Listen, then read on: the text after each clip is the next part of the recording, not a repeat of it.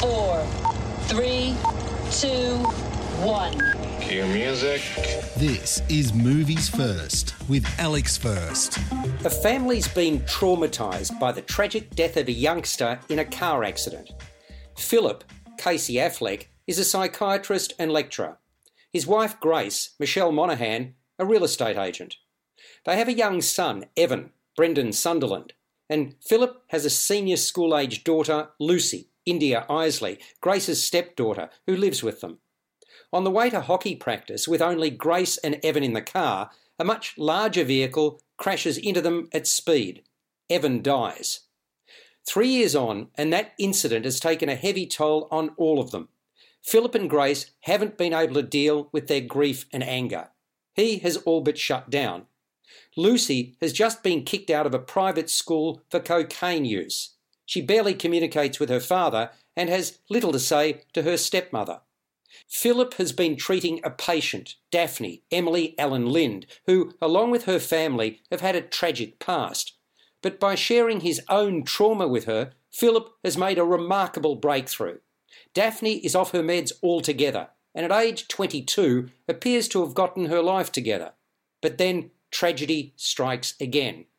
Through that, Philip gets to meet Daphne's brother James, Sam Claflin, an author who's just returned from the UK. Their lives and that of Philip's family become intertwined with disastrous consequences. You're listening to Movies First. For more, like us on Facebook and follow us on Twitter. Every Breath You Take is a psychological thriller with a strong cast and breathtaking scenery that loses its way. Unfortunately, by the end it becomes no more than a trumped-up, old-fashioned midday telemovie. The contention is well established, as are the pivotal characters. We get a feel early on for what they're going through and why they are the way they are. All the key players have a brooding quality, which is what the script calls for. Philip, Grace and Lucy live in the same house, but are removed from each other like isolated cells. The performances are solid enough, so that's not where the problem lies. Rather, it's the story that gets away from the actors and lets them down. That's the work of first-time feature film writer David K. Murray, with direction from Vaughan Stein, who was responsible for the movie Terminal.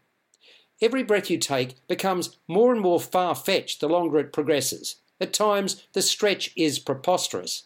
Still, the cinematography by Michael Merriman is a showcase of the natural beauty of mountainous Vancouver, doubling for Washington State. Overall, though, while the movie had its moments, ultimately it felt derivative, and I was left disappointed. Every Breath You Take scores a 5.5 out of 10. You've been listening to Movies First with Alex First. Available at Apple Podcasts, Google Podcasts, Spotify, iHeartRadio, or your favourite podcast player. You can also stream on demand at Bytes.com. This has been another quality podcast production from Bytes.com.